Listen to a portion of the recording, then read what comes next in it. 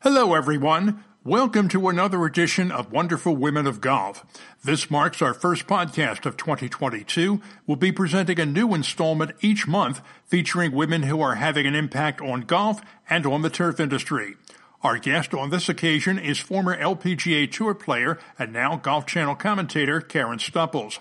A native of Dover in the United Kingdom, Stupples played college golf at Florida State and also represented Great Britain and Ireland twice in the Curtis Cup matches before turning professional. Over the course of a 16-year professional career, she won twice. One of those victories was at the 2004 Winnipeg Women's British Open.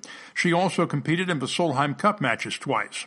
Stupples began working for Golf Channel in 2013 and has become one of the most respected broadcasters in the sport. She also has an abiding interest in turf and an appreciation of turf professionals and their contributions to the golf industry. We're honored to have Karen Stupples with us on this edition of Wonderful Women of Golf. Karen, welcome to Wonderful Women of Golf. We have wanted to have you on this podcast for some time, and we're glad you're making the time to spend with us. Thank you. It's my pleasure, and very happy to talk to you. And it's always good to talk about women within the industry in general, and for me to be part of it is I'm pretty honored. You've been with Golf Channel 9 years now, and are recognized as one of the best broadcasters in all of golf. How did you fit so comfortably into that role? Obviously, it's not as easy as you make it look, you and your peers make it look, but how did you get so comfortable with it so quickly? I don't really know how that comfort level really happened. I do know that I'm very inquisitive in general. Like, I like to know how things happened. I like to know why things happened.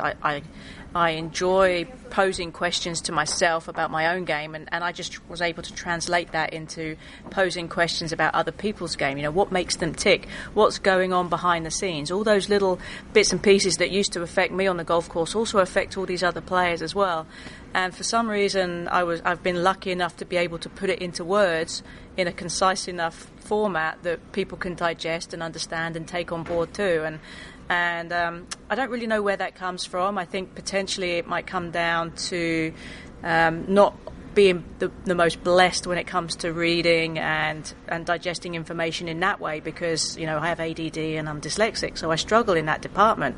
So listening to people, looking at little cues that people have, digesting information, how it's spoken is how I learn. So I think I just translate that into what I do and what I say, and here I am, blessed with the best job in the world. We caught up with Karen this past fall at the ShopRite LPGA Classic presented by Acer, where she was part of the first ever all-female golf broadcast on American network television. Karen was joined by producer Beth Hutter, host Cara Banks, and commentators Kay Cockrell, Judy Rankin, and Paige McKenzie. I mean, we're all doing our jobs. Cara is in a slightly different role this week, being the host and play-by-play, as opposed to hosting a show that's more scripted and formalised. This is reacting to live golf as you see it. So it's very interesting for us because we're coming together as a team. We've worked together individually before now, but this is the first time doing it together as this team. I think we feel very lucky to have this opportunity to do it because, working with the best in the business is always fun. So when you get to do it together, it's pretty cool. I think this is a really good step in the right direction. I'd love to see this group go on and cover men's golf, go to and cover a men's golf tournament as a team. That would be kind of fun too, and potentially even more groundbreaking than what we have going on here this week. I mean, we saw it with ESPN. They had their all-female crew covering the men's Major League Baseball last night, and that was pretty cool. So I think that this is a good step, and I feel like blessed that I'm part of it. You have an acknowledged interest in turf. It's been well documented, those of us who pay attention to that industry. How did that evolve? How did you get to be a turf head? I don't know if it's so much turf in that I have a bunch of weeds that I like to keep short in my yard. Essentially, it came about I have a desire to make something that looks a little ugly and make it look very pretty, and that goes across the board with everything. Whether it's dusty countertop, I want to dust the countertops. I'm a bit of a binge cleaner too, so I have all these different things that I do. But when it comes to cutting grass, it happened out of necessity first, which is how I discovered it. Jerry and I would travel and would come back, and the guy that was supposed to take care of our garden didn't. And so we'd come back to knee-high grass, and it used to drive me nuts that he couldn't cut it. So we had this little tractor mower, and I would go out there and mow, and I'd be like, this is kind of fun. And then Jerry, when COVID hit, Jerry decided the little tractor mower wasn't really getting the job done enough. So we got a zero-turn mower. So I ended up with a zero-turn, and it's taken off from then. Needless to say, the guy who cuts the grass doesn't cut our grass anymore. I've taken control over all that. Love the weed whacking too. That's fun. I just like taking things that look scruffy and making everything look neat. And I need to delve a little deeper into the nuances of managing the grass a little better in terms of fertilizing it and making sure it's aerated and all the rest of that stuff. But I'm just getting to grips with the cutting of it at the moment. But all of that will come in time. What kind of things did you notice about golf course conditions when you were a player? What kind of things do players notice? The things that players notice the most, obviously the greens and the condition and the firmness of them and how they roll when you're putting on them, and also the grass on the fairways too. Players love playing courses where the fairways kind of feel a bit like carpets, and you can kind of brush the grass, brush the golf ball off of those surfaces, or you can take perfect divots because it's just the right consistency. I grew up on links golf, so that's a very different type of grass and very different type of soil underfoot. There's a firmness to it that creates a nice, consistent feel for you when you're playing. And I think you can get confidence from that with your game when you're hitting off a turf like that. And I think in general players really like a firmer surface. And so if you're playing a course that has a little firmness to it but a nice, good head of grass on the top, I think that's what that's what players really do enjoy. How do you try to educate your audience or get some of your passion for turf across in what you do on TV as far as getting comments in about course conditions and that kind of thing? I think that what I'm able to do is that I notice these things. I said that I learn from visual cues and audio cues much better than not so much from reading things. So I notice stuff. Like I see what the grass is doing. I like to look at where the grain is growing. Like a lot of courses have grain, and that can affect shots into the greens. So when I'm talking about the grain, if it's a full shot, sometimes it can take as much as 5 yards off of the distance for the player, so you have to club up. And also if you're playing down the grain, that can get more. You can get more spin, more club head speed, and all the rest of it. So where the grass is growing, where the grain is, and that a lot of that comes from how the fairways have been cut. A lot of the times you'll see old school golf courses that will have you'll see two different colours in the grass. One side will be dark, one side will be light. That's where they've mowed in one direction down one side of the fairway and then back in the other direction, coming the other way. Typically, the shiny side from the tee down is going to be a lot faster than the darker side that will be on the other side. And other courses, they'll just do a straight up and down pattern, or sometimes they'll do a diagonal pattern. So how a golf course superintendent mows the fairways can make a huge difference in playing. And so when I'm commentating on it, that makes a big difference in what I talk about when I'm talking about how a player will approach the shot, depending on where the grass is growing when they're standing over it.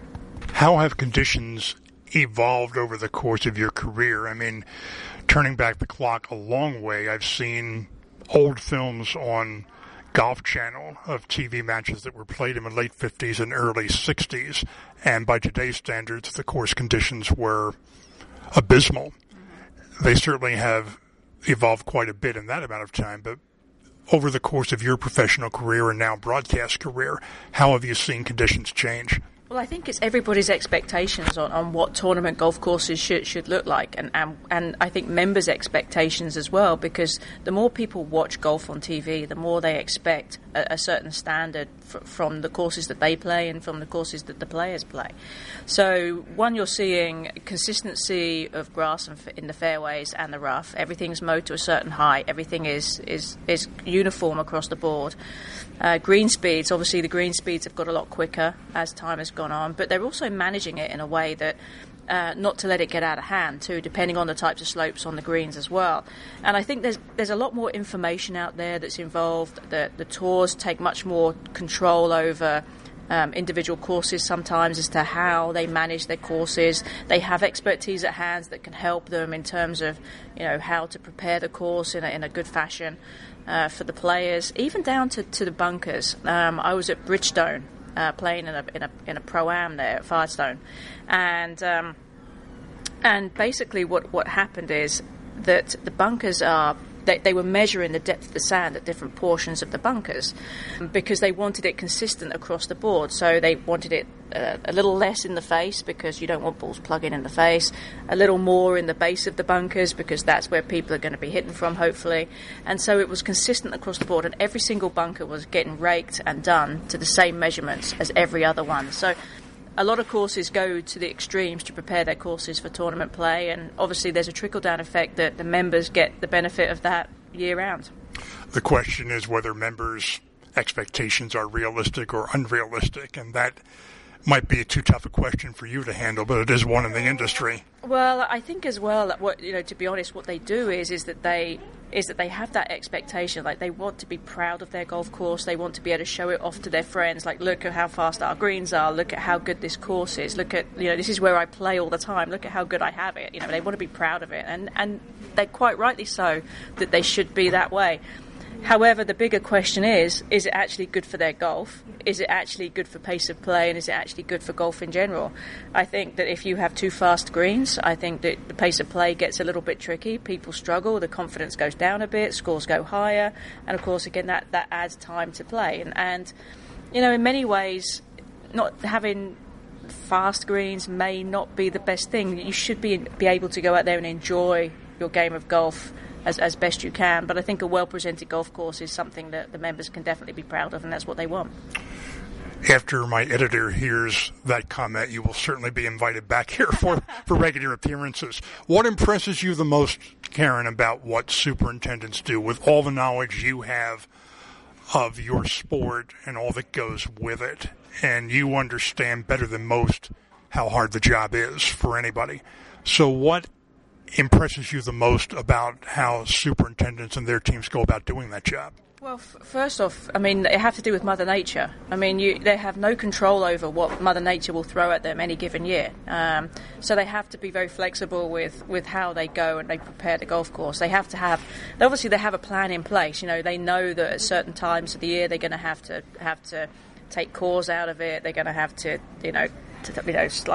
tine the greens, fertilise them, cut, let them grow a little bit longer. There's all kinds of maintenance issues that they have to go through to keep everything in check. They're there first thing in the morning from the time before the sun comes up, getting everything ready and organised. They have to get all of that, and that takes a lot of time, but they have to be prepared. They've got to make sure that they have all of those little things taken care of. But the biggest thing for me is the Mother Nature factor. They've got to be so flexible with it. They've got to register and look at what's going on in the greens. They've got to know that they can't let anything slide. It's like, the best way I can describe it is, the people that juggle plates, they put plates on top of poles and they spin the plates. So the guy will start off at one pole, he'll spin the plate, then he'll move along and spin the next plate, and he keeps having to run down the line to stop the plates from falling, because if he neglects one area, the plate falls. That's trouble. So he's constantly spinning plates, and that's what the greenkeepers do. That's what the head groundsman is in charge of, keeping those plates spinning, keeping the green on the grass on the greens good, keeping the grass on the fairways good, keeping the bunkers good, making sure that the members are happy, making sure that his staff is happy, making sure that Mother Nature doesn't get the best of them. All of these things, he has to keep those plates spinning at all times, because that's what he's supposed to do. It's not easy, because he's probably got about 20 plates in different areas that he has to keep going. So he's a pretty busy dude. Karen, we appreciate your making the time. This has been a pleasure. Hope we have a chance to do it with you again. Thank you for all you do for the game. It's my pleasure. Great chatting with you. Thanks so much. Karen Stupples, our guest on this edition of Wonderful Women of Golf. My name is Rick Wolfel. We thank all of you for joining us. Please join us next time.